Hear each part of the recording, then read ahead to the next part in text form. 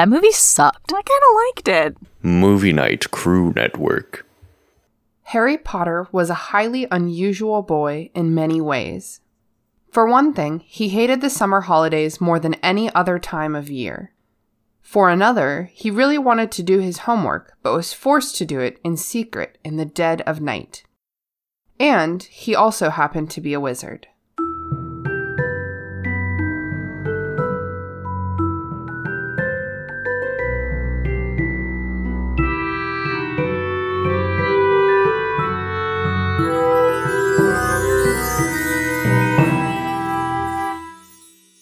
What's up, potheads? Welcome to the restricted section, in which a bunch of nerds with potty mouths reread the Harry Potter series for the umpteenth time and discuss how the story and its themes have stayed with a generation into adulthood. Thank you for listening. If you haven't done the reading, don't worry, we did it for you. Here's what we are talking about today. The Prisoner of Azkaban, Chapter 1, Owlpost. In this chapter, a lonely Harry Potter gets a series of deliveries to celebrate his birthday. Happy birthday, Harry! All right, well, let's get started. Okay, shit. I always, wait, give me a second to think of a great way to start this podcast.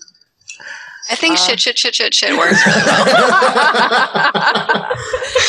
Are you drinking a Moscow Mule?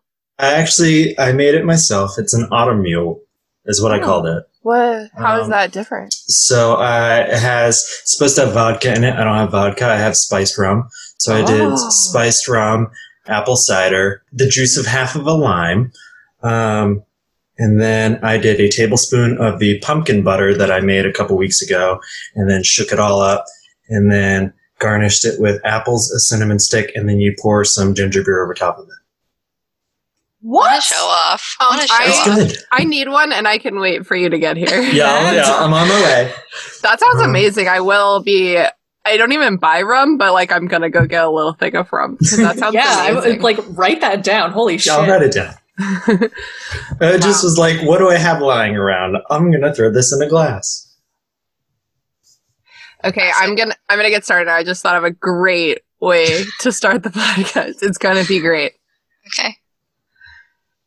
Dear Harry, happy birthday. Love, your host, Christina. Welcome to the restricted section. Yeah, I planned that one ahead of time. It's me, your host, Christina. I said that bit already. And we're here to start The Prisoner of Azkaban. Woo! I think it's pretty much everyone's favorite, or at least I think the transition from Chamber of Secrets to Prisoner of Azkaban, everyone's like, oh yeah, I like this one. Yes. That's very true. Haley, how are you doing today? I'm doing good. Good. Yeah. Grace, how about you? I'm doing well. I went outside earlier and I'm still a little bit cold from that. To the core. Yes. And Grace, would you please do us the honor of introducing our guest today? Wow, I would love to. I'm so happy to introduce today our special guest, my very own twin brother, Will Ball. Yay! Yay! Welcome! Hi, everybody. We're so glad you're here. Happy to be here. Long-time listeper, first-time guest. Yay! This has been nice. Oh, that makes me so supportive. happy. What a supportive brother. And just to set the scene for everyone, we're on a Zoom video call, and Will's wearing a Gryffindor shirt. There's a Hedwig and a broomstick just casually behind him as if it's always there. I mean, that's where they go. So are you a Gryffindor? It's very misleading because I used to be a Gryffindor when I was younger. And as I've aged and matured like a fine wine, I am now a Hufflepuff. Hufflepuffs! Hufflepuffs! I'm just too damn loyal. Man, I don't know if anyone gives a shit about what I'm about to say, but my favorite season of Love Island, which is a shit show. Yes. It was season 4. My girl Georgia always screaming about how she's loyal. These hoes don't know I'm loyal. I can't do her accent. Anyway, that's what the word loyal exclusively reminds me of, even though I'm a Hufflepuff too. So I was a Ravenclaw before I was a Hufflepuff, but I really dramatically got rid of my Ravenclaw shirt because I was like, this is me now. This one is typically, I'll wear it as a like pajama shirt instead. Mm-hmm. And although I actually don't have any Hufflepuff stuff yet, but I've definitely been a Hufflepuff for years. So Gryffindor has objectively better color scheme. I think maroon is really good on most skin tones, but like the yellow isn't quite as good on everyone, let's say. Mm-hmm. And so, will you tell us a little bit about your very hairy history? Like, when did you start reading? Tell me everything. So, Harry Potter and I have a very long history. Our cousin, Griffin, actually is the one who got us our first set of 4 books for Christmas one year. He was like, hey, these were really good. You guys might like them. Is Griffin a Gryffindor by any chance? He might be. I think he's a puff. He's probably a puff. I think he's a puff. If you'd see him, he's a puff. You can tell by looking. Yeah, he just looks really like nice. Aww. Like a nice guy. Like a nice guy, for sure. Yeah. But so he actually gave it to us. We had it lying around for a while because we just hadn't gotten around to reading it. And I read the first book for a book report in first grade. Because they allowed us to use it as a book report. I was going to say, I definitely remember about 3rd, 4th grade, my teacher started saying no Harry Potter for the book reports. I think, it's because I think it was starting to get like big and everyone was doing it. So they're like, I can't read 15 Harry Potter book reports this semester. I can't do it. So that's what initially started me on my Harry Potter journey. And I got pretty into it really fast. Our stepmom started reading the books too. And I remember when the trailer dropped for the first movie and we were in the movie theater, like we freaked the fuck out because we were so excited. And then I think Tabitha and Grace slowly got into the mix around that time as well. And we've been big fans ever since. I went to the 5th, 6th, and 7th book releases. Thank goodness I didn't have to work them, but I did work at Barnes & Noble for 8 years. But luckily it was after all the Harry Potter books came out. I did have to deal with some Twilight, unfortunately, but yeah. Were there midnight releases for those books? Yeah, just a couple. They should have for Breaking Dawn done like a Dawn release. That would have made so much more sense. They missed an opportunity for sure. Who's on their marketing? I don't know. They've had so much turnover CEO-wise for Barnes & Noble that it makes sense that they dropped the ball. Oh, that's funny. I mean, it's kind of sad, probably. I feel like they're our last pillar of, like, books being a mainstream thing. A little bit. Yeah. Don't go. That's, like, the only industry where the big box store, I'm like, please stay with us. We need you. Yeah. Mm-hmm. Well, we're really happy to have you with us, Will, especially because the first chapter of Harry Potter books are notoriously lame, and this one is no exception. And so it's always good to have a great personality on with us to make it fun. Too kind. No pressure. Don't fuck it up. At all. Well, I gotta go. Well, you got that broomstick, so That's true. an easy exit. Yeah. So today we're talking about The Prisoner of Azkaban. I almost said Chamber of Secrets. It's hard. I've been saying Chamber of Secrets for 6 solid months. We're talking about The Prisoner of Azkaban, Chapter 1, Owl Post. And then as I opened the book, I was like, oh yeah, the last chapter of this book is Owl Post again. Solid. She's like, I Solid don't stuff. even care. Bringing what it chapters full circle. Yeah. She's like, I'm about to blow some minds. Starts with an owl, ends with an owl. In fact, this book starts with, Harry Potter was a highly unusual boy in many ways. Oh, was he? Do tell. Please elaborate. Oh, and she does. I don't remember groaning at those kinds of introductions when I was a kid. And also it probably partially because it had been some time since I had read the previous book, at least the 4th, 5th, 6th, 7th. I had waited. So I was like, remind me, I'm just happy to be here. I think I remember feeling really comforted by the first chapters of these books just because I'm like, oh yeah, I'm about to settle in.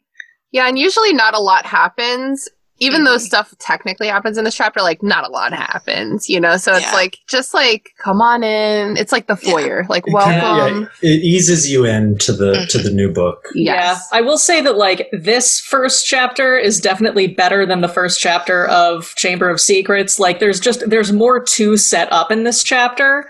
Yes. Like all of the, you can kind of, if you know what happens, you can kind of see all of the pieces being laid. But like after our whole conversation in the first chapter of Chamber of Secrets about like Harry Potter was an unusual boy, and like reading that first line, like I did physically out loud go like, oh God.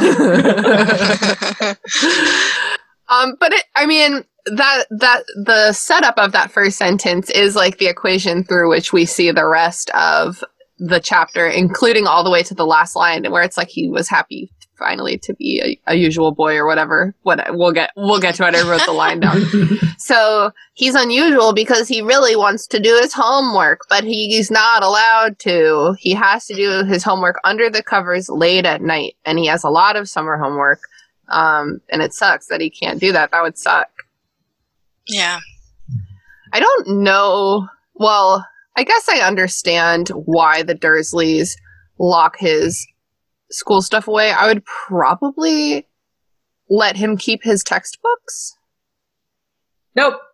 It's the principle of the thing. Yeah. You Like, can't the have book is so anything magical has to go away. Because like his spell books look like fucking spell books. Like, if the neighbors happen to be looking through binoculars in the window, like Aunt Petunia does with the fucking neighbors, like they're gonna see a bunch of like old leather tomes on shelves, and like that's gonna be way too fucking suspect for the Dursleys. It's already suspect enough that there's an owl in his room, right? Let alone spell books. Yeah, if I was peeping on my neighbors and I saw an owl in their house, I'd be like, "Whoa, that's so cool! I need to become their friend." It's pretty metal. And I guess later in this chapter, Harry receives the Monster Book of Monsters, and that's not an acceptable book, but that's ends up being the only one he has access to. Yep. Definitely the least subtle of all of the magic books. Yep.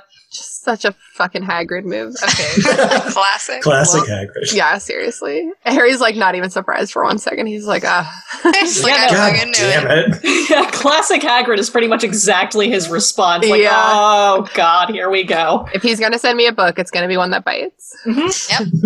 So we get some exposition. Who are the Dursleys? What are we doing here? They suck. They hate everything. Just like a little bit of reminiscing. We learn about Ron's legendary phone call, Oh my God. which is one of my favorite moments in like the whole series. I wish that had been included in the movie so badly. too.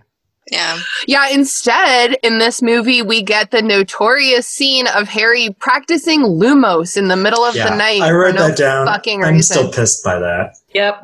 Honestly, sucked. like, I know that some people, like, the third movie is very dear to them, but, like, considering how much I love the third book, I really don't like the third movie that much. It skips a lot of really important information. Marauders.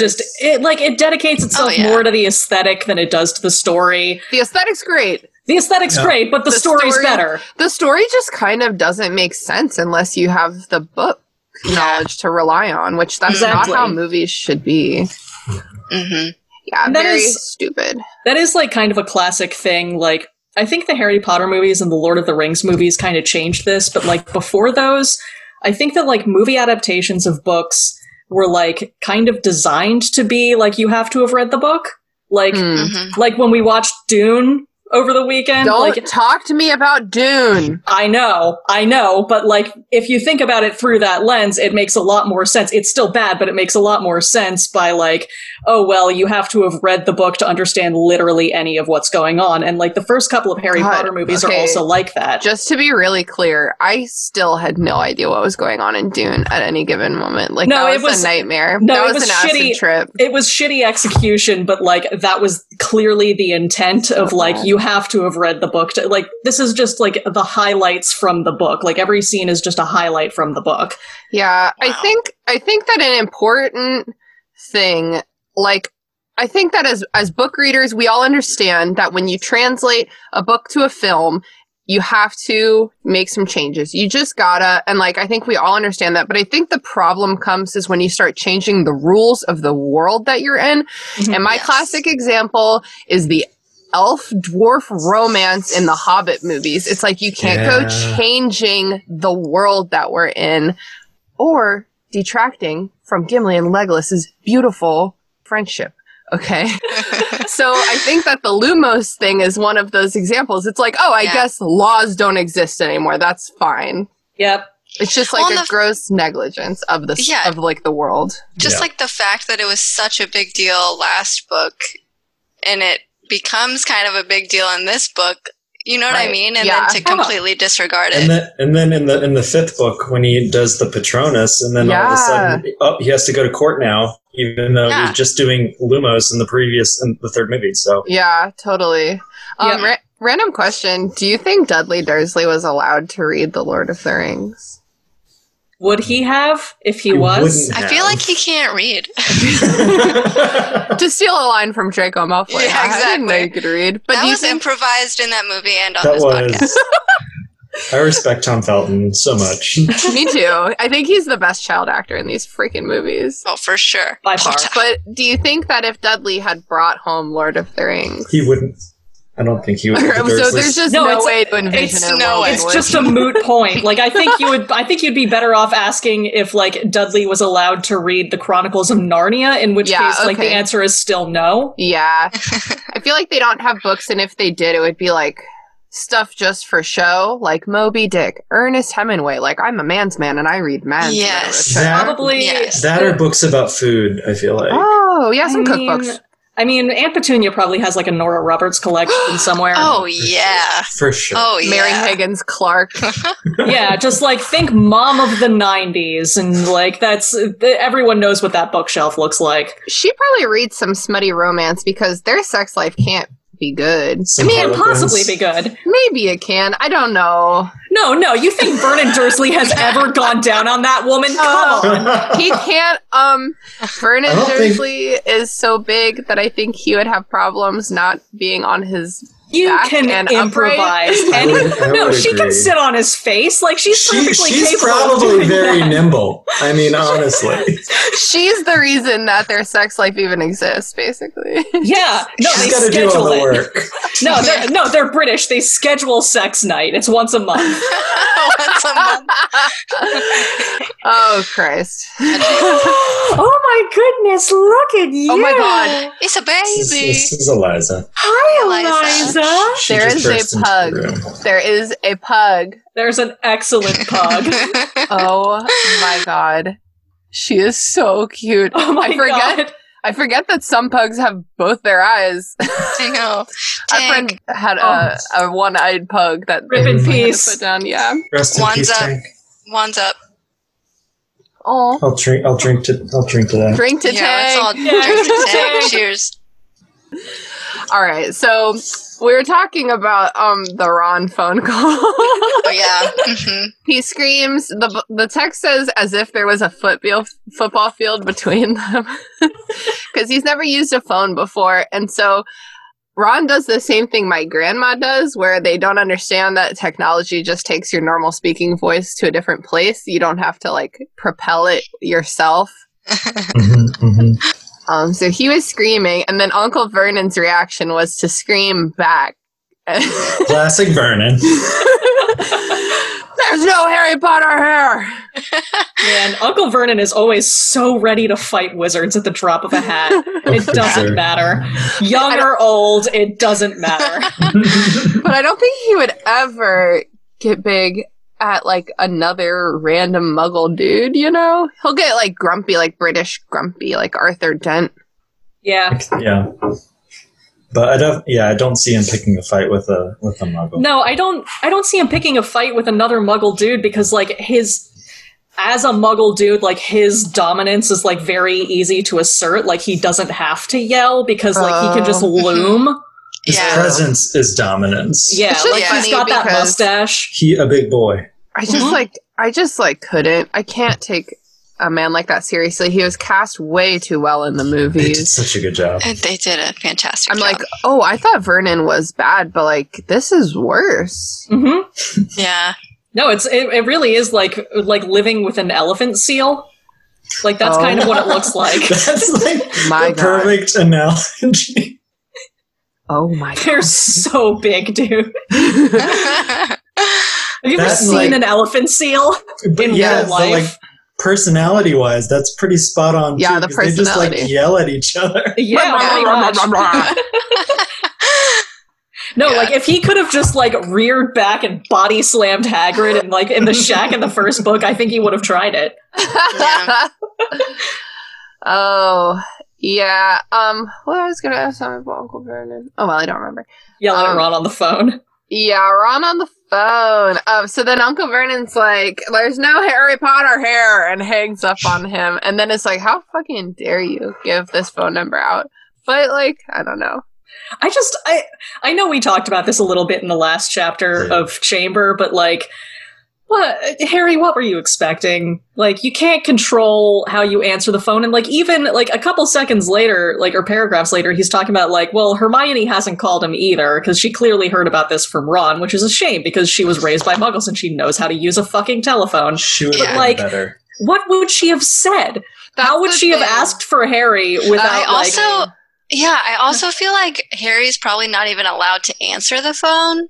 They don't want people to know that he's like there. Yeah, Haley, you had a theory when we were talking at the end of Chamber of Secrets that maybe they make Harry answer the phone, and so he's like, "Well, fine, I'm gonna use it then." And I liked that theory. That was, in all fairness, I was like partly joking because like answering the phone is like the absolute worst thing in the world to me. Like I would rather die. So like the fact that Harry's home life sucks so much, then like yeah, that makes sense to me. Like if I was trying to torture someone, I would force them to answer the phone all the time. So yeah, the book, Harry's like, Hermione would, if she had called, would have had the good sense not to say that she went to Hogwarts, but like how else could she possibly have He doesn't have friends anywhere else. Yeah. He's just being sad and he's like, she could have done better, wrong, stupid. At least she, I think, would have like not offended. Like she may have even helped, like, a very nice, polite phone call from a delightful young lady who's like also a witch, you know, like that may not helped, but like it definitely wouldn't have been a Ron screaming match situation. Yeah. No, like if they'd been older, like she probably could have come up with a lie, like, oh no, we're just doing a survey or something stupid like that. But like that. Yeah. But again, they're like 12, 13, so none of them, they don't lie no good yet. Like whenever they don't lie no good, and there's also no good reason to need to talk to a 13-year-old on the phone. Right.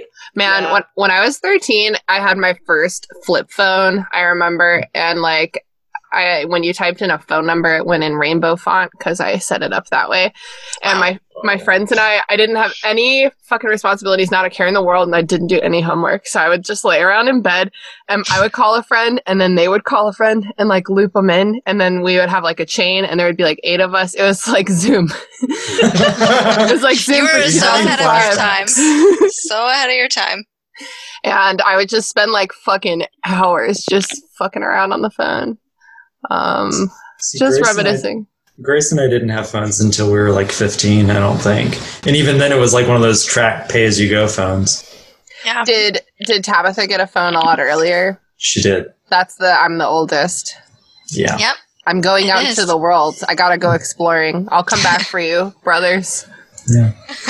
I think it's mostly because we didn't do any like extracurricular activities. So when we weren't at school, we were just home. Yeah, no, same. We don't need a phone. Yeah, I didn't get my first phone until I was like 14, 15, and that was literally only because I got caught in a rainstorm, like a really bad thunderstorm, and the only way home was across like a dam that was like just in the open air, and this was during a lightning storm, so I was just like huddled under a tree sobbing like, that's not where you want to be during a lightning There's storm. nowhere safe. Was it especially under a tree? Yes. Where the fuck is there a dam in Springfield? I don't know, it was like by a reservoir, like that's crazy. It was like near Burke. It wasn't Burke, but it was near Burke. That's so traumatizing. Was it Oh, well, it doesn't fucking matter. Nobody cares. Haley and I grew up roundabouts the same area. Yeah, but it's also like a massive area. So, like, if I tell you it was near the Friendlies, that doesn't tell you shit. Oh, the Friendlies. No, do you remember how good Friendlies felt when you were like 8? Yeah, man. No, because I'd been walking to Friendlies. I was like, I can walk. It's 3 miles, but I can walk it. I'm going to get an ice cream. I went to Friendlies. Maybe that's why I think it was so good in my memories, because of like the ice cream is included situation. Dude, the ice cream was clutch. Yeah. It was just this huge sundae all to yourself. Will and I grew up in Roanoke, and we did not have Friendlies there. So whenever... Yeah, it was really tough. Whenever we'd come and visit family up in Richmond, which is where I am now, we would like drive past Friendlies, and I'd be like, "Oh shit, I want to go to Friendlies!" Like I wanted to go there so bad, and I never got to go. So I'm really sad. Oh no! I distinctly remember we went once with our aunt and uncle. And did I just completely forget about going to my dream restaurant? I think you did, because that was when our uncle decided to give the waitress my phone number or something like that. Oh no! Yeah. Okay, I was like 11. It was the most uncomfortable thing.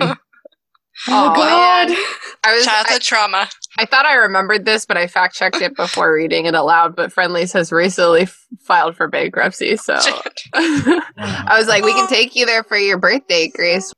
Okay, so the Dursleys this summer have made one single concession, and it's that Harry can let Hedwig out of her cage to go Max and relax, fly in the sky. But he has to promise not to send letters to his friends. And I want to know, like, what do they think they're accomplishing with that stipulation? Just being dicks. Like shutting Hedwig up. Like that's like it's just a. They just weighed their options. Like, you can either have the owl screaming all summer, or you can not have the owl screaming all summer. No. My question is, if you're gonna let the owl go, why not let this kid literally write a fucking letter to his friends? Because you want him to be miserable. They want him to suffer. I don't understand. I guess it's like I don't understand why they are like so hell-bent on him being miserable. They're just controlling. They're just controlling people. And, like, how hard would it be to just, like, do that anyway? Yeah, I think it's best we don't understand the mentality of the abusers. Wow, that's so true. I guess it just seems like they're not great people, but, like, rational people in all other aspects. And it's just like... Yeah, but, like, even rational people can be, like, super irrational about one thing. And, like, magic is their one thing that they're super duper irrational about. But they let him go to fucking school. So, like, why not let him write a fucking letter? They couldn't stop him from going to school. They tried. They did try. I don't know. What I don't understand is why Harry doesn't just write letters anyway. Because fuck them. But like, I don't know. Maybe they have some way of enforcing it. Who's to say? Or he's just a rule follower. No, he's not. That sounded stupid as it came out. But he is an idiot. He is an idiot. We know this. Yeah. So maybe he's like, oh no, I can't do it. It'll make them mad. Maybe he just doesn't want to risk it because, like, if they catch him writing or receiving letters, then, like, they'll make him lock Hedwig in the cage for the rest of the summer again. Yeah, and then that's bad for everyone. Yeah. Mm-hmm. So Harry finishes his homework and he stashes his books. He's previously had to get these books from the cupboard under the stairs, his former bedroom, where all his stuff is locked up now.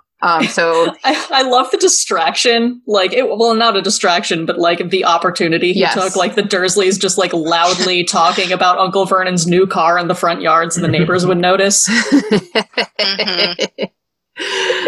It's not even his new car, it's a company car. It's like, you didn't even pay for this. No, but it's a nice car and that's all that matters. Gaze upon us, It's all peons. about appearances. Exactly, it's all about appearances with the Dursleys. Yeah. Ugh. Ugh. So, because they're not supposed to know that he has his like books and stuff, he stashes his stuff under a loose floorboard in his room. He looks at the clock, and it's 1 a.m. He's been 13 years old for 1 hour. Oh my god! It's his 13th birthday. Can I just briefly mention, like, it mentions his luminous alarm clock, and that just jettisoned me right back to the 90s. Remember luminous alarm clocks? What do you mean by luminous? Like glow-in-the-dark alarm clocks. My Amazon Alexa glows in the dark. No, I mean like glow in the dark, like that neon green, like the glow stars. Remember glow stars?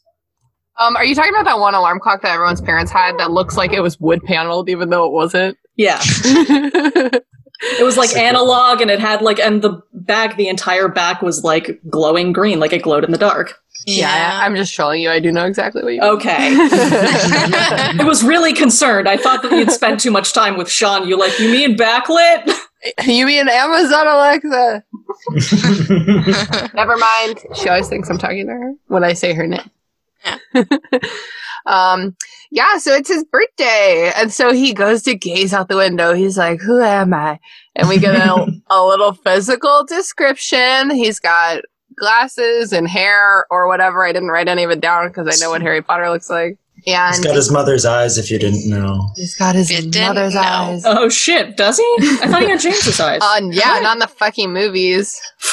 Every time you see him, his eyes are blue. But that's fine. He's got green eyes. He's thinking about his scar, right? He's an unusual boy because of a scar on his forehead. The most unusual part about him. Yes, so unusual. And then he starts thinking about Voldemort, and he's like, oh, that guy wants to kill me. And it says Harry had to admit he was lucky even to have reached his 13th birthday. And yeah, bro. That's fair. That is fair. I'm surprised you made it this far. You've had this one guy try to murder you 3 times. Mm-hmm. Yeah, so he's just kind of gazing out the window. Who am I? What does it mean to be 13 years old? I am a big boy now. I'm a teenager. And then he sees a weird shape flying at them.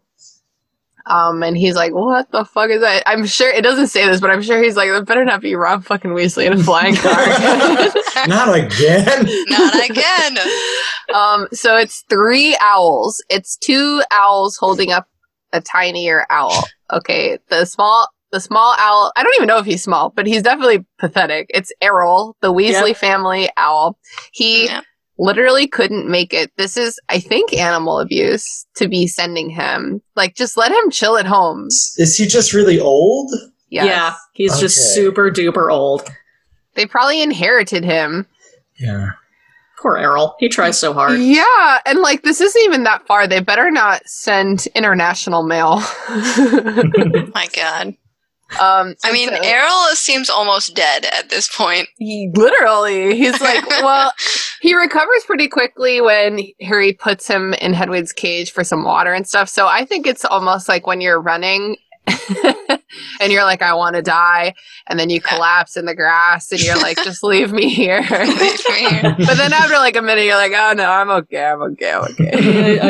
Are you? Did you reach that point? I never reached that point.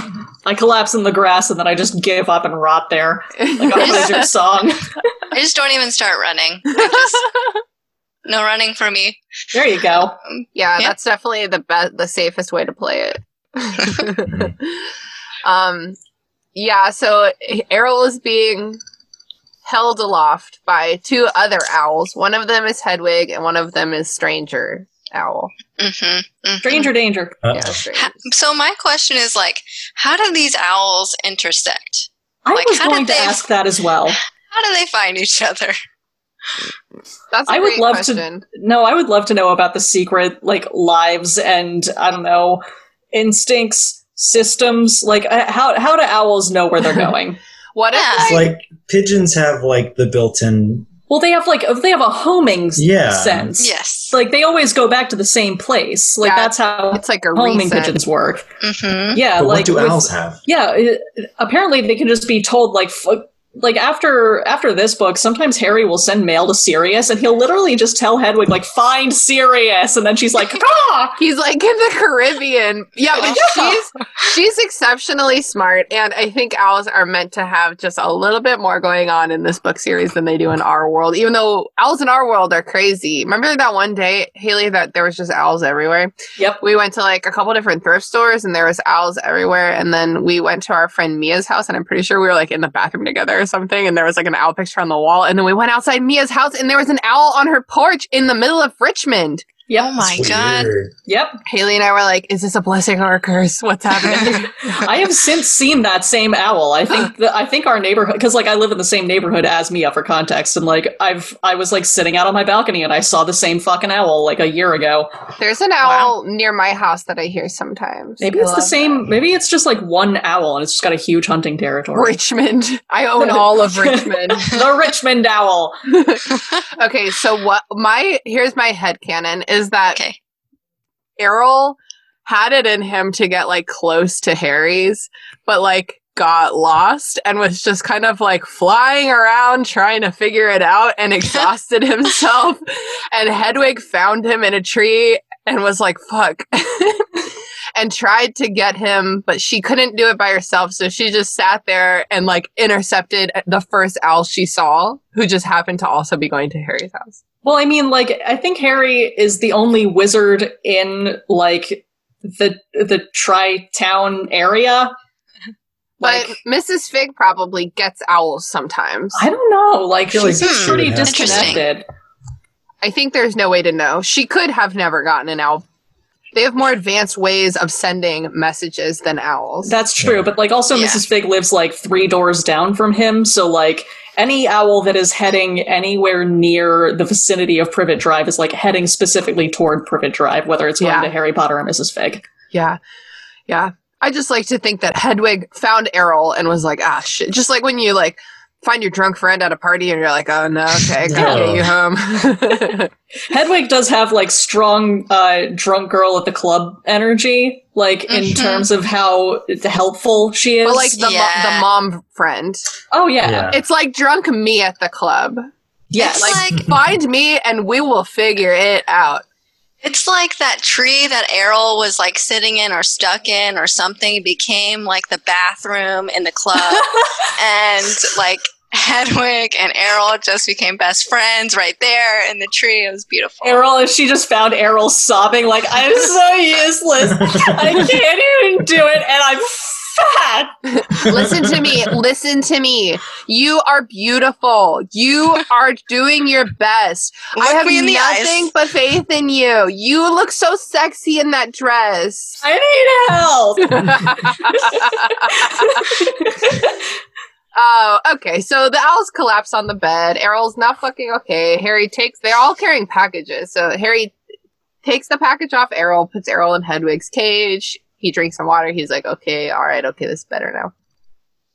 And then the other owl is Hedwig. She's carrying a package. And then the other owl is a stranger carrying a package. Okay. And they're all just in this one tiny room. Just chilling. So it's just like a bunch of things. It's birthday time. Let's open all the presents. So Errol brought Harry his first ever birthday card from Wan Wan. Aww. Ron is such a good friend. He truly is. You know, I'm sure you've heard that fan theory that the Golden Trio is like the other 3 houses, right? Mm-hmm. Is like so, and then Ron is like a Hufflepuff at heart. Yeah. Yeah, He's a good boy. I He is feel a good boy. it is very nice that he sent the birthday card and everything, but at the same time, it's like the majority of what the birthday card says was, look what we got to do and look what happened to us. He never gets to brag. It's true. And he'll This is never one get to time. brag again. This is it. Fuck. Until he gets like Lavender in book 6, he literally doesn't have anything to brag about that whole fucking time. Wait, because I just thought of this.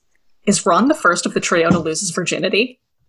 Oh, For sure. Shoot, yeah. Yeah. I think that Because sounds right. I think Hermione, if she had been a couple years older when she was with Victor, probably would have given it up. But I think at 14, there's no way she's not doing that. I think she probably drew the line. And I think also Victor Crumb would never. No, he's a gentleman and a scholar. He's a gentleman and a scholar. He's like, but I think for sure Ron and Lavender fuck. In all those many empty classrooms that no one is monitoring. Just taken after Percy. Myrtle's bathroom. No, wait. Remember how, in book 7, follow me here. In book 7, how Ron somehow remembered the parcel tongue for how to open the Chamber of Secrets? Yes. Do you think from second year, do you think he remembered it because he'd been using it all this time to take bitches down there and bang? He's like, I came down here once. I wish Ron was that slick. Ron stumbles into Lavender Brown. It's through no endeavor of his own. Mm-hmm. Yeah. That's doubly so in the movies. You can see her homing in on him. She's like, I'm gonna make out with you. Yep. She's got the She's on the hunt. Yeah. Everyone shits on Lavender Brown, but I love her. She's not afraid to be herself. I respect her. I just always hated her name. I'm like, your name's just Colors, dude. I love it. I've always been like, if I ever have a daughter, I'm gonna name her Lavender. Laugh. Which in my linguistics brain is just wash. Right? Yeah. It doesn't that prefix mean wash? I think so. Yes, it does. Lavatory, yeah.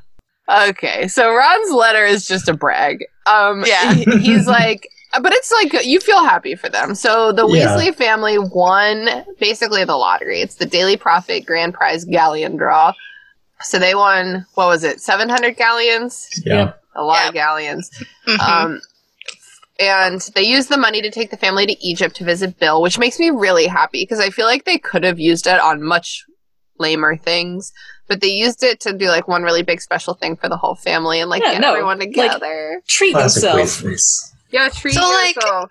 So hold on one damn second. So in Chamber of Secrets, didn't they just go to Egypt? Oh.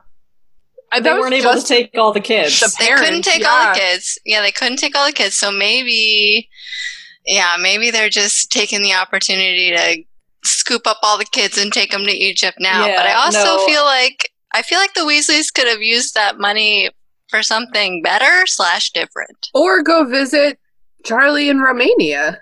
That would be cool. Egypt has a lot more cool stuff than Romania. Yeah, that's true. I feel like when Mom and Dad Weasley went to visit Bill last time, they were sleeping on his couch and it was kind of weird. And this time they were okay, we can afford a hotel this time. Meanwhile, visiting Charlie in Romania is I'm in the woods, I live in a commune, everyone walks around naked. Yeah, he does for sure live in a commune. There's a lot of exhibitionism going on. I do not want my parents here. We want to be like the dragons. We are all naked all the time.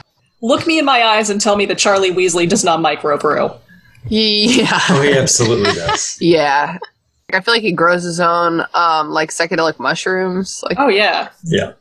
He, doesn't wear clothes. So liberated. Charlie Weasley. Ideal man. He is the ideal man, I think.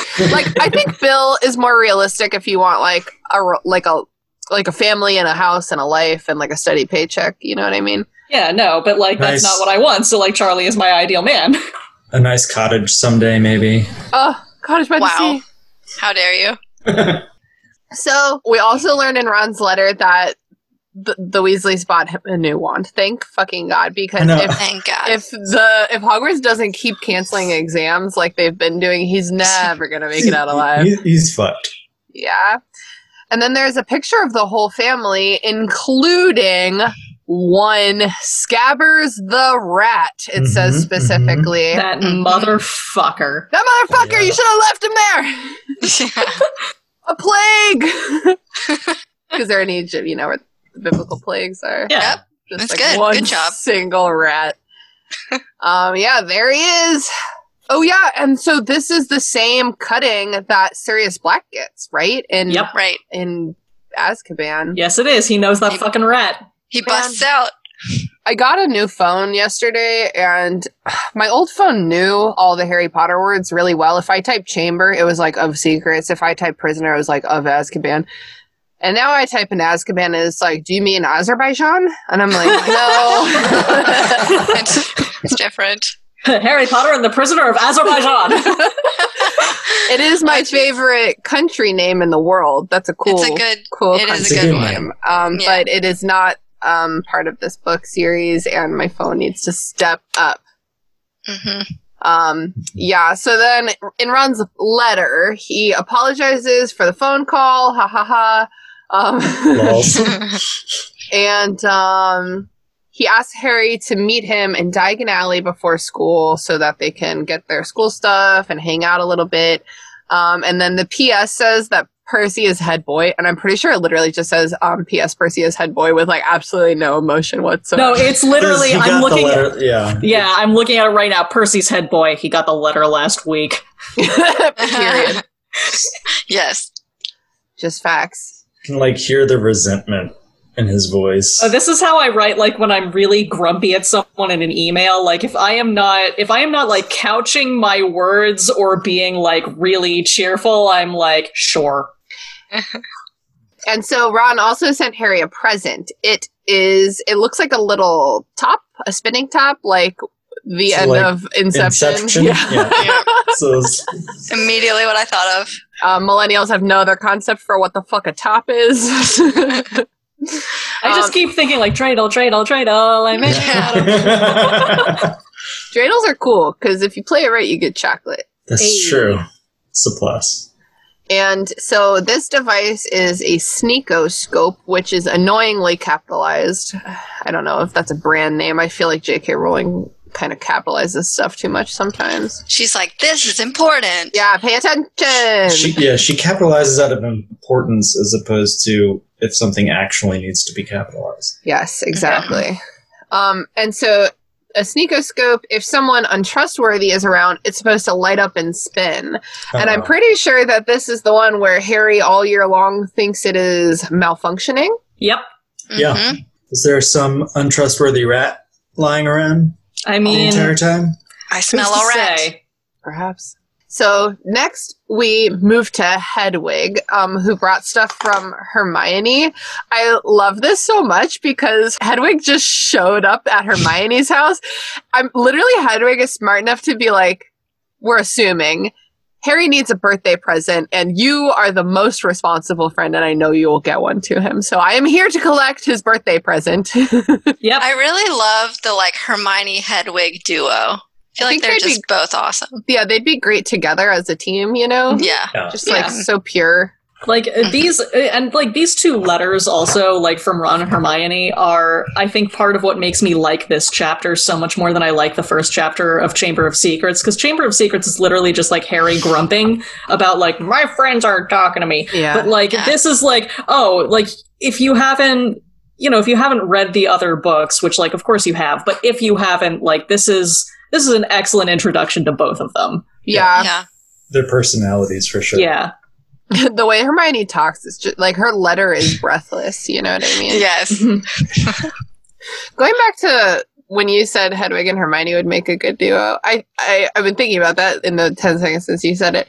And I think that's why Hermione had to have a Crookshanks, because so much about Hermione is so obnoxiously perfect. She's a bit of a Mary Sue, just can do no wrong.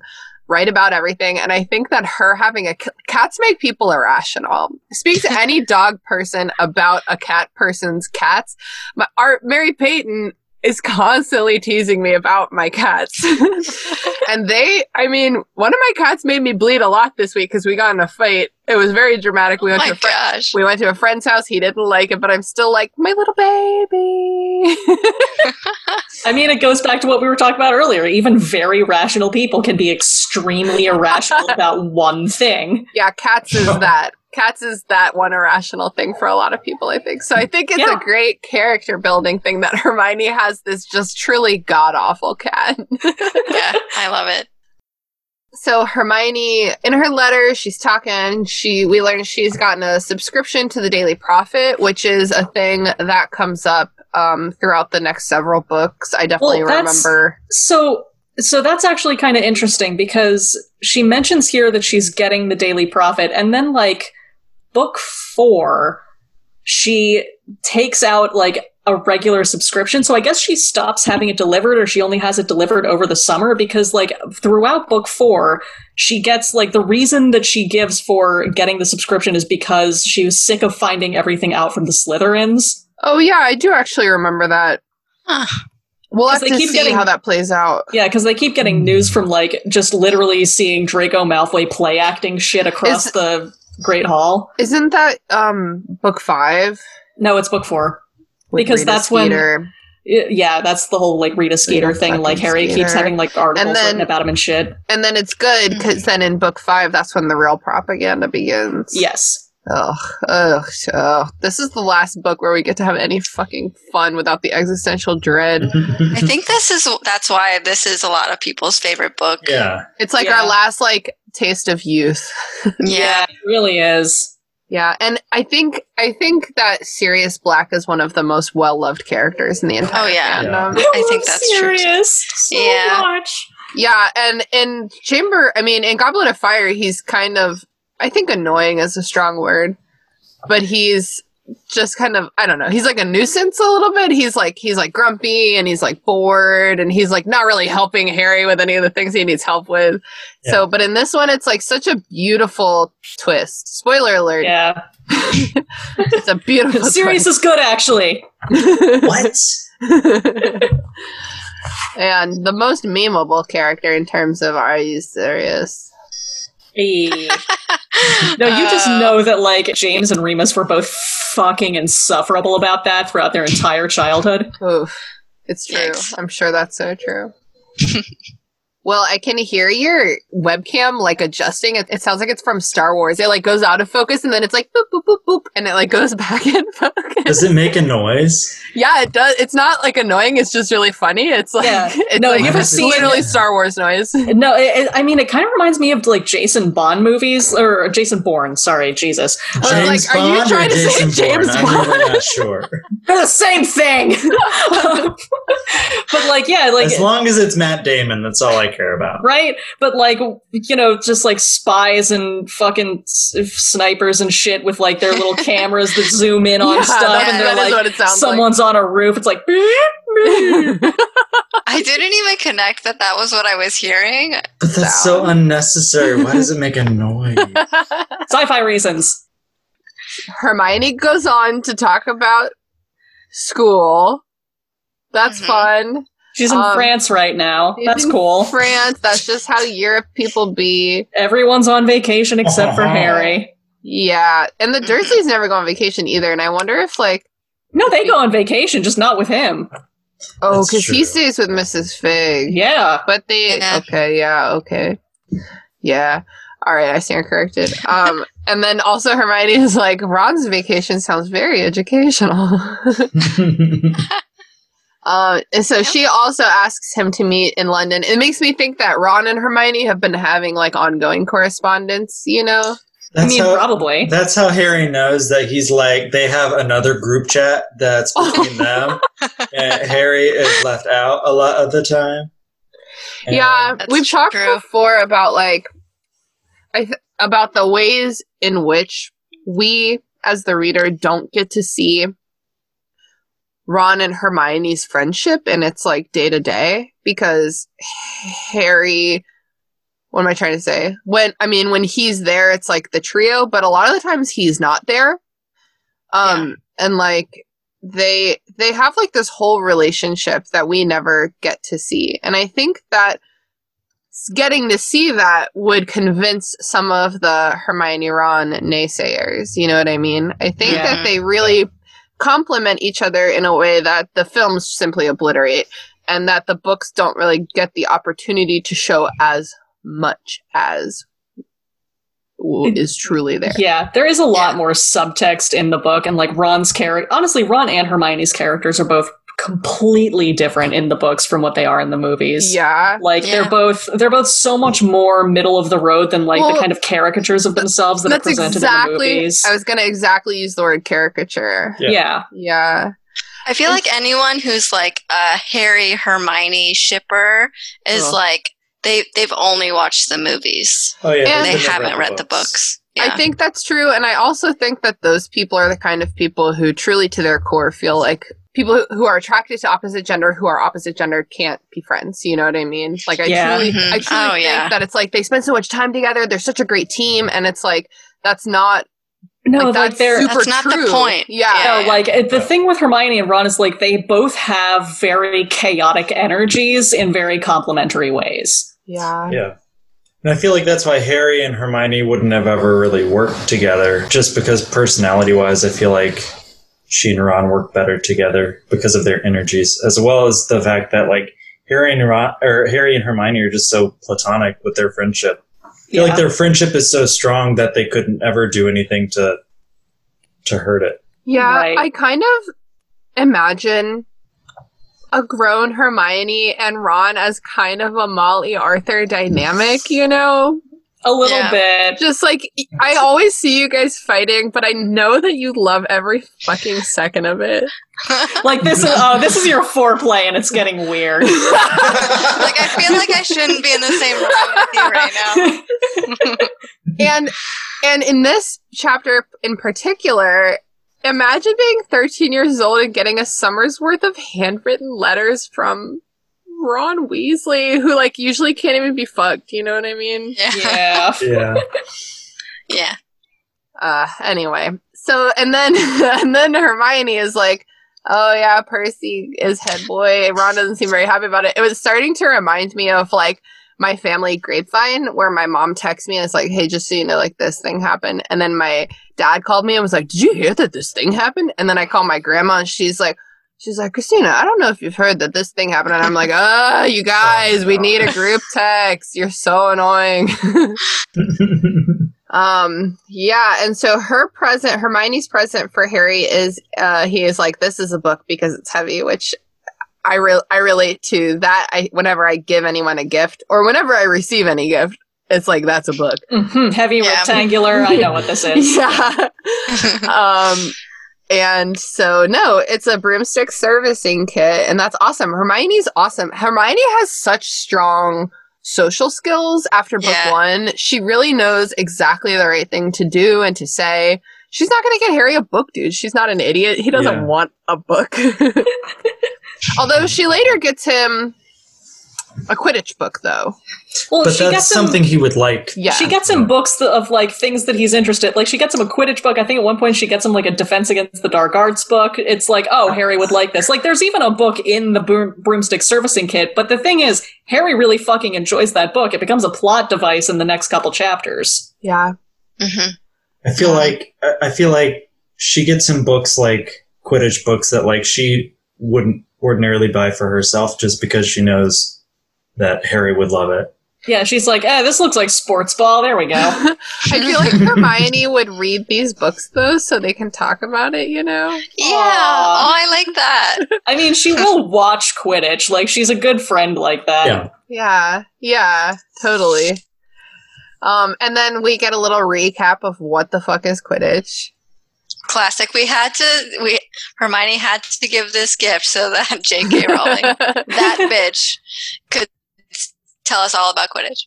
Please tell us. I do feel like that bitch describing the Nimbus 2000 as Harry's, quote, most prized possession is like a little bit of foreshadowing to the fact that it's about to die later on in the book. No, I was thinking the same thing. Like, like I said earlier, this chapter just does a really good job. You know, it does info dump a lot of the, like, Harry was a special boy, but, like, it does a much better job of setting up, like, everything that is going to be important. Like, all right, we've got the do-it-yourself broom care kit, like, that's going to be a thing later. We've got the Nimbus 2000. We've got Scabbers. Let's fucking go. We've got the Monster Book of Monsters. Yeah.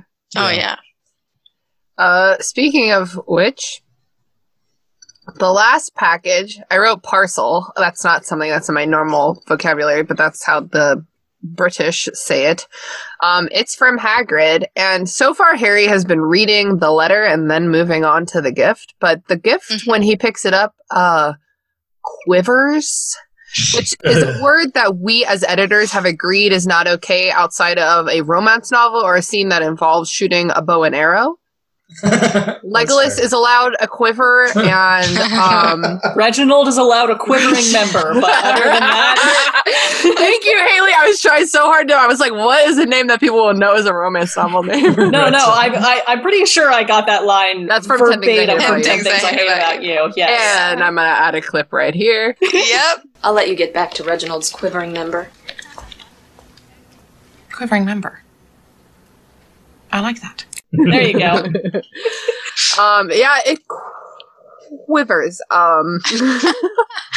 Sounds so uncomfortable saying it. Quivering. So we get a little bit of perspective, and this is like you were saying, Haley, instant characterization of Hagrid, because it's like, this is from Hagrid. The package is twitching. That tracks. He likes weird animals. Yep. So Harry opens it, it tears its way out of the womb. Covers its way out. It is the Monster Book of Monsters, and it scuttles away from him like some weird crab. That is how it's described. I hate it so much. Yeah, it bites him. It's such a bad idea. It's such a bad idea. Conceptually, it's a terrible... Like, how are you going to market this? Like, I feel like... Go ahead. It's like perfect Hagrid, though. Like, of course that's what he would have given Harry for his... it's perfect Hagrid, but, like, who published this? That's what I was going to say, is I feel like fair. Hagrid self-published this. I feel like he wrote it. He's like, this is going to be a good book, guys. Yeah, everyone's going to love this book. This is going to be hilarious. So Harry, very intelligently, he has his moments. He belts it shut. Okay, all right, okay. He's pretty resourceful. Pretty resourceful. He's desperate for the Dursleys to not wake up and take everything and ruin his life and birthday. So, like, this is another thing that the movie just fucking kills, because, like, in the movie, he gets the book in the leaky cauldron, like, there's this whole knockdown drag out with the book, but with this, he, it's jumps on it. It's so much more stressful here, because you've got Uncle Vernon, like, grunting next door, and it's like, oh god, stay quiet. I was having flashbacks to last book when Dobby was making all the noise and everything. I was so stressed, and it was taking me right back to that, and I hate it. I hate that. Luckily, what I want to know is, does Uncle Vernon have a CPAP machine for sleep apnea? Just about to say that! I can guarantee he has sleep apnea. Now I'm going to leave in I usually cut out me trying to butt into a conversation and failing, but now I'm going to leave it in because that's exactly what I was going to say. Oh, God. Big ass masks that are hella loud and super uncomfortable. So, like, you can sleep through, like, anything with that. You can make so much noise. I recently watched that fucking movie Wine Country, starring every woman who's ever been on Saturday Night Live. It's like a hilarious celebration of female friendship, and Amy Poehler in that movie is like so cute and hot, and she uses a CPAP machine, and she sleeps with this hot young guy, and they like fuck, and then they fall asleep, and then when they wake up, she has her CPAP machine. So fucking funny. Maybe that'll be my plug. I was unsure what I was going to plug in this episode. So now that the Monster Book of Monsters is belted shut, Harry can safely move on to the letter, which made me so mad. It's just like, happy birthday. Thought you might find this useful for next year. Won't say no more. Tell you when I see you. God couldn't say just stroke its spine. And you'll maybe survive. So fucking annoying, dude. How many, like, parents do you think? I mean, like, if I was shopping for my kids' school books and we had to get one of these, I'd be like, I need to talk to somebody about this. Well, I mean, remember when they go to Diagon Alley and they, like, Ron and Hermione are trying to buy their copies and the dude in the store is, like, fucking Hogwarts and he's got, like, a bat for them to, like, get them back because they're in a cage? Yes. Actual Night. I mean, I'm surprised they stocked that book. They probably didn't know what it was until it arrived.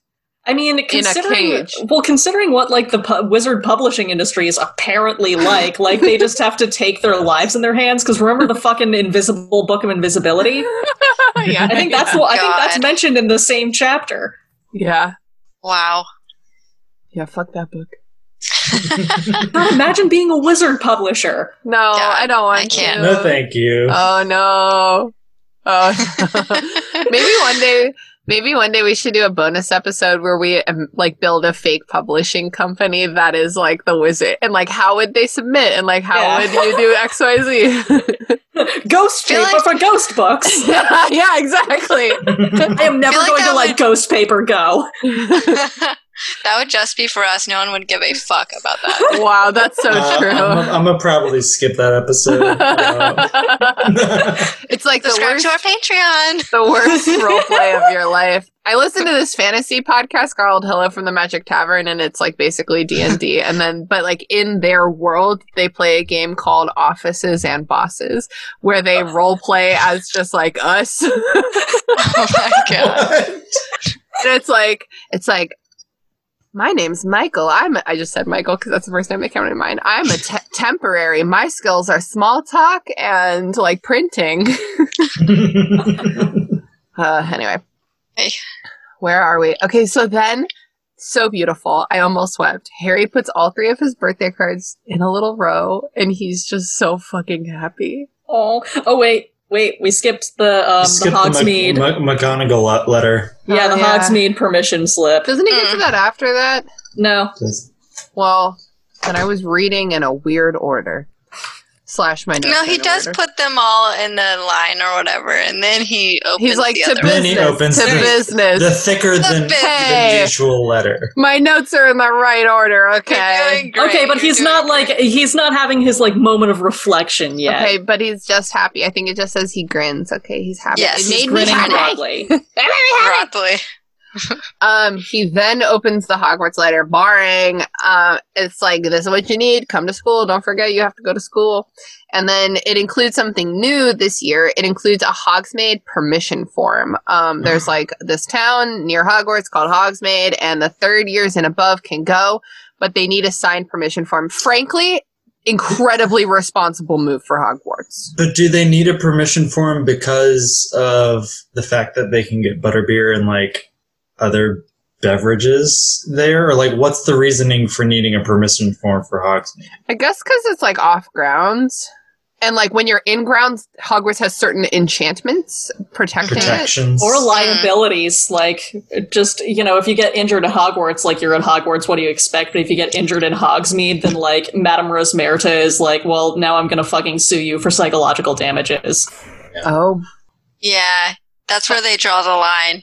You can only get injured at Hogwarts. That's it. that flashed me to Katie Bell getting cursed in book 6. Yeah. Yeah, that was probably a legal nightmare. But that doesn't manifest until she's at least out of the 3 broomsticks. I don't know if she's all the way onto Hogwarts territory. Yeah, it's kind of a middle ground. Property is the word for that. It's grounds, I don't know. Campus. Wait, doesn't Grace, doesn't UVA call it the grounds? It's Yes. the ground. Yes, it does. With a capital G. It's a Who do you think capital you are? G. Yeah. I don't know. I didn't- We're Mr. Jefferson's University, Christina. I'm sorry. Oh my God. Are you talking about the university? I forgot that Wow. Haley edited a book once about UVA and is really traumatized now. Yeah, I'm so I am sorry. deeply. I'm triggered right now. Sucks. I didn't make the rules. Terrible. I didn't make the rules. Miserable. Grace is like, I just go here, like, leave me alone. Honestly, I was a This is transfer. great. Let's just get that out of the Yeah, way. we transferred as third years. It didn't mean anything. 30 years! When I was a 30 third year, I called myself a junior, and then the next year I called myself a senior, and then the next year I called myself a senior again. Although when Grace and I were there for our first semester, we did take a comparative literature course together. Oh, We did. Just for fun. sweet. It was Just for cute. fun. That is Yeah, nice. I kept doing better than her on all the papers. And That is absolutely not true. Oh. William? What exactly about it was comparative? Like, what does that mean? You compared stuff. Like, what? Is it like I took a class called Critical Theory? Is that like what it was? I feel like we read did we read the Iliad and the Odyssey? Yeah, it was all those all those types of books. Oh, I read those in high Oedipus, My high school English class, instead of reading Moby Dick, we just watched the movie. So there's a movie? While my English teacher brought his banjo into class and played music for us, it was the best. Steve Martin did this weird thing in my brain where now I think banjos are hot.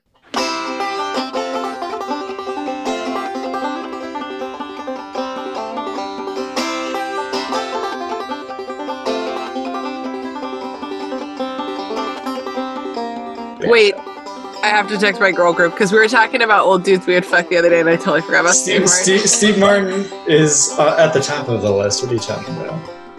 Oh my god. Yeah, who did you say before Steve Martin? Hugh Laurie would be up there.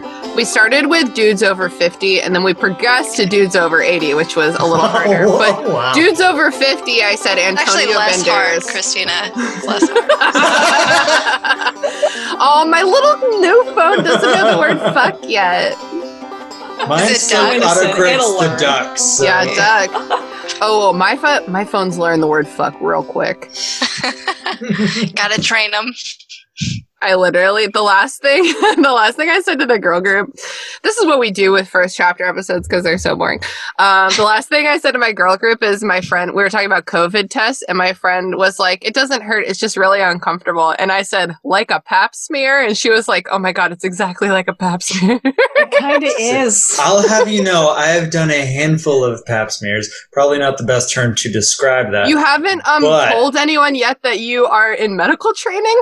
I'm not actually in medical training. I just sneak in there to do them. Well, that's his kink.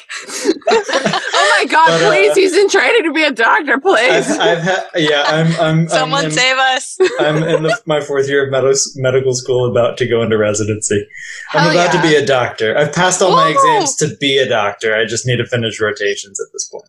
We're all very proud of you. Almost Dr. Ball. Thanks. Yes. Dr. Ball is on the ball. Almost Dr. William.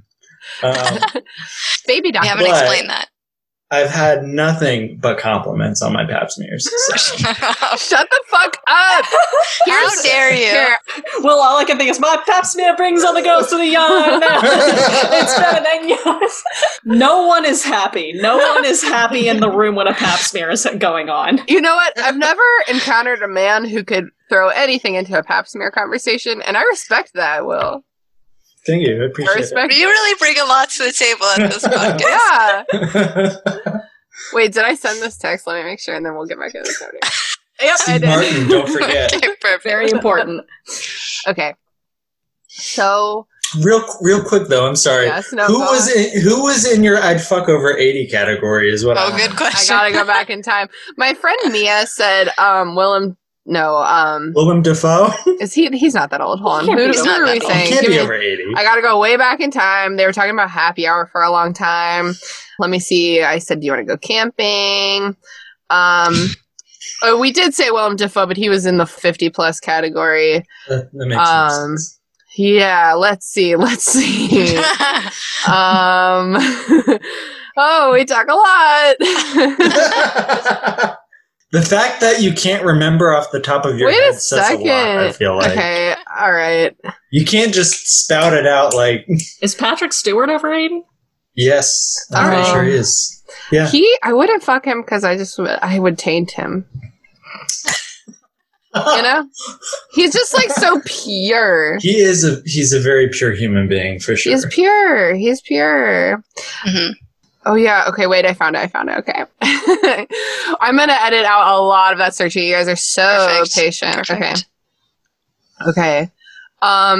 First answer, Brad Pitt, I guess. This isn't me. These are just all my hoe friends. And I was like, ugh, boring. Okay, some of the 80 plus, Michael Caine. Yes. Okay. I respect that. Yeah. Someone said William Shatner. He can't be over 80, right? I think he probably might be. I think he is. think I think he's close. Wow. I personally didn't answer the over 80 question. I answered over 50, and I said Antonio Bandetti. You're right. And the reason I call him that is because my first introduction to him was Spy Kids, and I was like, that dad's hot. He is very daddy in that movie. So good. True. That's true. Well, Daddy Biden is almost over 80, so he's getting close. I don't know if I'd fuck that guy. I don't know. Have you seen? He looks good with the beard. So here's the thing: have you seen Jill Biden? That is a woman who gets dick down on the regular. You're right, and I would fuck Dr. Biden. Yeah. And you know what? I'd fuck a President Biden. Just thank you for your service. Damn, William Shatner is 89 years old. What? Jesus 89. Christ. That can't be right. Shut But up. he just looked it up. The internet doesn't lie. Google's true. Wow. All the time. Wow. Wow. I am shooketh. Oh, God. Okay, well, we're at the end of the chapter. Harry's like, how am I going to get the Dursleys to sign this permission form? And then he just, gazes out the window again or whatever. Who am I? Who am I? It says, the chapter ends with, extremely unusual though he was, at that moment Harry Potter felt just like everyone else, glad for the first time that it was his birthday. Oh, Harry boy. Harry, my boy. Oh, little guy. We got to the end of the chapter. Here's my final note. The series has a lot of H names. Harry, Right. Hedwig, Hermione, Hagrid, Hogwarts, Hufflepuff. Helena Ravenclaw. Yeah, Hufflepuff. Wait, Helga Helena Hufflepuff. Helga Hufflepuff. There is a Helena Ravenclaw. Oh, it's Rowan. Wait, there's a Rowena. Her I think there's daughter is Helena. Helena Bonham Carter. Also that. I've always thought Helena was a beautiful name, and before I even heard the My Chemical Romance song, it was from A Midsummer Night's Dream, and I think I've already said I would name my daughter Lavender Brown in this episode, but I would really name her Helena. And also, I'm not going to have kids. Helena Lavender. That's a hell of lavender right there. That's a lot. And then there's that angsty My Chemical Romance song about Helena. It's just a lovely name. I think the letter H is kind of Anglo-Saxon, you know what I mean? Yeah. I think a lot of languages kind of have the H sound, but don't consider it a sound. It's just a breath you take before saying another vowel. We call it in English. We call it a glottal fricative, which means that your glottis be like. Oh yeah, that's a glottal fricative. that noise you need with a sleep apnea machine. And that's it. It's come full circle. We're done here. Hey. Let's get out of here. Outpost again. CPAP again. 2.0. Does anyone else have anything to say about this chapter? No, but I'm excited about this book. Well, that's what I was going to say. I have a question. Okay. Just as a follow up, is Percy head boy? Yeah, and Ron doesn't seem very happy about it. Nope. Damn. I almost expected Hagrid's letter to have a PS that's I don't know if Percy Weasley's head boy. Good for him. I did kind of note, for the first time in Ron's letter when he's talking about Egypt and what they're up to, that one of the tombs Mrs. Weasley wouldn't let Ginny into because it was full of fucked up skeletons, and I was that probably has something to do with last year. Probably her trauma. Yeah, because there was a whole thing painted on the wall that Ginny was mind controlled into writing about how her skeleton would lie in the chamber forever. Wow, I feel like that. Yeah, I feel like that might be Mrs. Weasley's trauma. Yeah, I just read that as a gender thing, my baby girl. But well, I mean, not necessarily gendered. She's just the youngest. Yeah, I think you're right. I know, but she's only 1 year younger. You know what I mean? She has been through a lot. That's true. But yeah, she did go through a lot that last year. It's Molly Weasley is no skeletons. No, it's like my mom with crocodiles. Yeah. It's alligators. No, it was either. It doesn't matter. But her dream was in Florida. Now you have to tell the story of the dream. My mother, we were almost moved to Florida for army reasons, and my mother had a dream that we went on like a swamp tour, and I got eaten by crocodiles / alligators. Like she didn't really watch alligators if it's in Florida. I did. No, they have both. It's just that like only Florida has alligators. But they also have crocodiles. Do you guys know the actual difference between alligators and crocodiles? Yeah, I know the difference, and it's that alligators live in fucking Florida, and crocodiles live in Egypt. Not actually true. No, crocodiles live everywhere, but alligators only really live in Florida, right? Again, that is not accurate. Fact. Oh god, are you gonna try and make a joke? When it comes... Damn it, Grace! As it turns out, you will actually see alligators later, and you will see crocodiles after a while. Oh, that's true. Oh my god, shut the fuck up. Wait, Haley, you know that I am so eager to answer with the wrong answer just right away. It's my favorite thing to do. It just says the Americas, so I'm not quite buying it yet. Fuck's sake. Anyway, my mother had a dream that I was eaten by a large reptile. And and then we didn't end up moving to Florida, but like she just always had this weird phobia about me anywhere near swamps. And then we went to Florida for Brooke's bachelorette party, and we went on an Everglades tour, and we saw alligators. And I was just like, no one tell my mom. And then I was so guilt-ridden that I had to tell my mom, and like I was like, no, they're not that big. Alligators aren't as big as you think they are. You're thinking of crocodiles. They're huge and they eat people, and alligators don't eat people. Alligators are only like 5 to 9 feet long. And like most of that is a tail. Like they're kind of the size of a dog, and then like there's just a lot of tail. So that's the context there. So palustrophobia is actually the fear of things found in swamps. So might be what you're. What about bogs? Are we scared of things? What about witches found in bogs? Is what I want. I'm not afraid of things found in swamps, but maybe I am, because I was about to say, but like it's like that like 2 feet of like pluff mud that it's like not water or earth. You know what I mean? Like that's what is it? I'm not a fan. I'm not a fan. Yeah, so how do y'all feel reading this first chapter? For me personally, every first chapter kind of gives me that like warm, comfy feeling. Well, until fucking Goblet of Fire, that was not warm and comfy at all. It was the opposite. No, I'm excited. Yeah, I think this one was definitely, I liked it better than the first chapter of the second book. Mm-hmm. I feel like it was a lot more like, it was still introductory, which I feel like that bitch has to do with almost every chapter of like reacclimating for people who for some reason would start on this book instead of starting on the first or second book. But I do appreciate the nuances of like hinting at what's going to happen later on in this book that like, of course you don't know until like, you finish reading the book, but we do know. Yep. So... Yeah, I think that by the time we get to books like 5 and 6, she's like, if you're starting here, you're already going to be confused about it. Yeah, you're on your fucking own. Read the don't care anymore. My editor kept telling me for the first 3, like, no, we have to consider that maybe some people didn't pick up. But like, no, by 4 and 5, it's like, fuck you. Well, Brooke mentioned when we were talking about Chamber of Secrets that like, it's like that bitch probably got a deal for the first book, and then she probably got a deal for the second book, and then they probably were like, let's do a trilogy. And like, you know what I mean? I feel like they kept testing the waters. And then after I personally, when I first started reading these books, I got the trilogy as a box set, which I don't think is even a thing anymore that you can literally get. No, typically it was the first 4 as a box set, not the first 3. I got the fourth one hadn't come out yet when I started reading. I got the first 3 as a box set.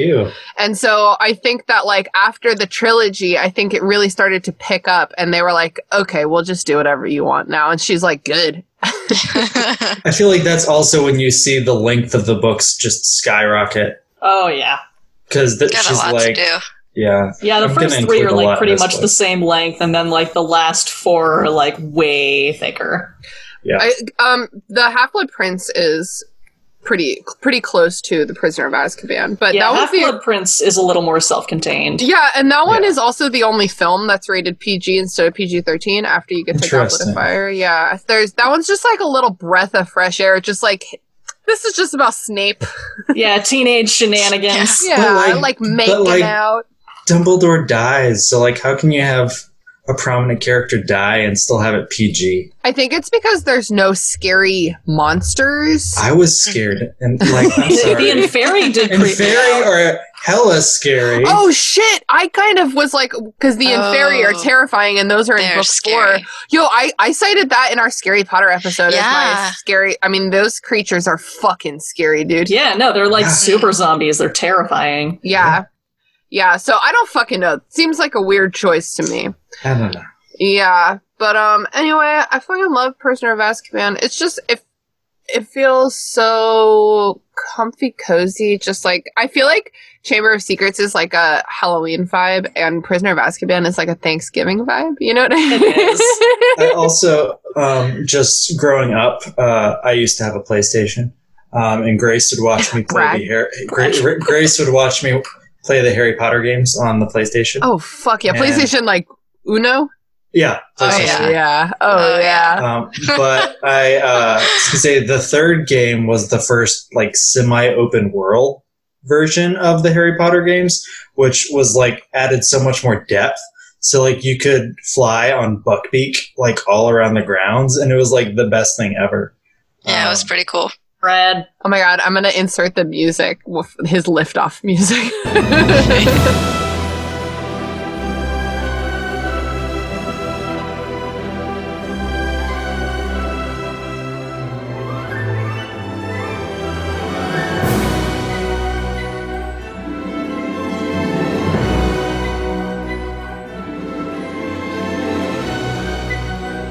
All right, well, are y'all ready to move on to some plugs? Sure. Yeah. Haley, will you start us off, please? I will start off. I'm Haley. You can find me on Twitter at the Rit to Wit, though please don't. She's funny. It's Yeah. and I am going to plug kind of an oldie but still a goodie. Grand Budapest Hotel, Wes Anderson. Classic. Yeah, I rewatched it pretty recently. It's just like, if we're talking vibes, it's just like a winter, like the shitty part of winter vibe, and like also a 1920s and 30s vibe. But like, it's Wes Anderson, so everything is pastel. But like, if you're not a Wes Anderson fan, it's a good option because it's like, it's not just like weird people being weird. It's like not fun. super Wes Anderson. Yeah, no, it's still Wes like Anderson light. it still has like very much his signature, but it's not just like, I don't know, the characters are very interesting and the story is like a lot of fun. And it's really funny and really sweet and really heartfelt. So yeah, Grand Budapest Hotel. Oh, I'm sad you watched that by yourself because I've been without me because I've been wanting to rewatch that one too. I can watch that movie literally anytime. Like it's like one of my rewatchables. Like I will watch that movie with you anytime. That is Ralph Fiennes, isn't it? Yeah, it is. Wow. Who plays Lord Voldemort. He's like, he is such a chameleon. And also he is Such a good actor. he's Ralph Fiennes. Fiennes. Yeah, he's pretty hot. And also Joseph Fiennes, who Especially plays as Shakespeare in Voldemort. Love, super hot. He's not extra hot as Voldemort. I mean, some people have no-nose kinks. You don't know. No kink shaming on this podcast. Yeah. How dare you? You're right. No, I'm super sorry. pale, no nose. Well, what Bald, we come what we on. do condemn is the racism. That's what we Oh, condemn. indeed. Yeah, that's- Indeed. Absolutely. Okay, I finally got a text back from one of my hoes about Steve Martin who said, Oh, do tell. It's just Rachel. She said, OMG, same. I love him in Cheaper by the Dozen, and now I'm sad. That is not what I was looking for. I am depressed again. This is the worst. Why are you friends with them? Oh, I was gonna plug one thing, but now I'm like, maybe I'll plug my favorite Steve Martin movie. You have so many like 8 options different at things so this far. point. Grace, will you please plug next? Yes, I would love to. I'm gonna plug a little rom-com movie. I don't know if you guys have seen it, but it's called The Big Sick. Yes, Have you seen it? Heard it was Yeah, cute. it's I good. haven't seen it yet. so good. It's so cute. Just to give everybody a little bit of context, it's kind of about this struggling stand-up comedian with a one-man show about his Pakistani American background. He meets Emily, a white American. They start dating. Long story short, there's some like difficult inter-ethnic, interracial things that happen. And then Emily gets a weird illness and goes into a coma. The big stick. What? Yes. Did you? Yes. Listen. Did you just spoil that for us? No, that's the plot. Okay, That's the plot. That's the plot. Everyone calm down. Yeah. But it's such a good movie. I watched it recently. But my only thing is that if you can watch it on Prime if you have Prime, but don't read the description on Prime because it gives away kind of an important piece of information that sort of like made the whole movie for me when I found it out at the end. So just based on this really awesome description I just gave you, watch the movie. Don't read anything. Don't read anything. Just press play. I typically don't. We're good. Yeah, perfect. And yeah, I just highly recommend it. It's really, really cute and really good. Hell yeah. I second that plug. Will, what do you have to plug? So I have, I guess, 2 things that I want to plug. The first one is going to be something very near and dear to my heart. It's something that we all have grown to hate, but also respect, and that is masks. Wear masks. Wherever you go, wear a mask because like COVID is hella on the rise. We're seeing it in the hospital running rampant, and it is horrible. So wear your masks. It's very important. Yeah. The second one is on a lighter note. My fiance has been starting to make clay earrings. So she has a Facebook page now called Rose and Clay. Instagram. What's the Instagram? It's the same thing. Oh, it's Rose and Clay. She has an Instagram as well. I'm leaving that in. It's Rose and Clay because of the fact that you got to drink rosé while you're making your clay earring. Man, I fucking love Rose and Clay. But she's very artistic, so she's very good at it, and it's very therapeutic for her. So like, she's doing it because our beautiful, lovely dog Eliza, God love her, has decided to have multiple strokes in the past couple of months. And so she's racked up the vet bills. And so paying for a wedding is very difficult with vet bills, thanks to our pug. So she's trying to raise money to help pay for vet bills for Eliza. Aww. And Eliza is walking again, thank goodness. But oh my gosh. She had lost the function on the left side of her body for a period of time, but we've been doing physical therapy and she's doing very good. She's doing great. I can confirm she can go up and down the stairs now. Yeah, she's doing Sorry. good. But Grace I can confirm. trying to talk about earrings right now. I'm sorry. Wow. Okay, I'm an asshole. Okay. No, we're all in this together. We're all talking about the same thing. But I can confirm that the earrings are really beautiful and they're great quality, so everybody should check it out. Hell yeah. As always, I've been your host, Christina. You can follow me on Instagram at Your Girl of the World. You can follow me on Twitter at Tina Fontina. And I am going to plug 2 things today because I was going to plug one thing, but I really also want to plug my favorite Steve Martin movie. So I'm going to start with my original plug, which was the Holes movie. I watched that yesterday. It's not the Steve Martin movie. It's not. No. Just wait. I'm plugging 2 movies. I'll plug the Holes book too. The whole Holes. The whole hole. I reread the book by Louis C.K. Is that how you say it, Haley? I don't know. Okay. I have no idea. I've never heard anyone say it out loud. And I read it recently, and I watched the movie starring Shia LaBeouf. Running for your life from Shia LaBeouf. He's brandishing a knife. It's Shia LaBeouf. Lurking in the shadows. Hollywood superstar Shia LaBeouf. Living in the woods. Shia LaBeouf. Killing for sport. Shia LaBeouf. Eating all the bodies. Actual cannibal Shia LaBeouf. It's great. The book is great. The film is great. I highly recommend it. I wept. I forgot how beautiful the love story between Catherine and Sam is. And it's really, it's like kind of ahead of its time in terms of the way it deals with like race and like class. Sure. And I cried, and I was like, Patricia Arquette, you shoot that sheriff right in the face. No, I will die on this hill. Holes is the great American novel. It covers everything. It covers class. It covers immigration. It covers racism. It covers magic. Texas. I feel like being so in Texas is so American. And here's a little fun sneak peek. Our December Patreon bonus episode is about Holes. So, yeah, I'm really excited for that. So if you're not already, definitely sign up for our Patreon. It's, there's a link in the show notes, and we do a bonus episode every month. And if we get enough patrons, we're going to switch it up to 2 every month. So, and then I'm also just going to let y'all know that my favorite Steve Martin movie is called Dead Men Don't Wear Plaid. It was filmed in the 80s, and it's Steve Martin.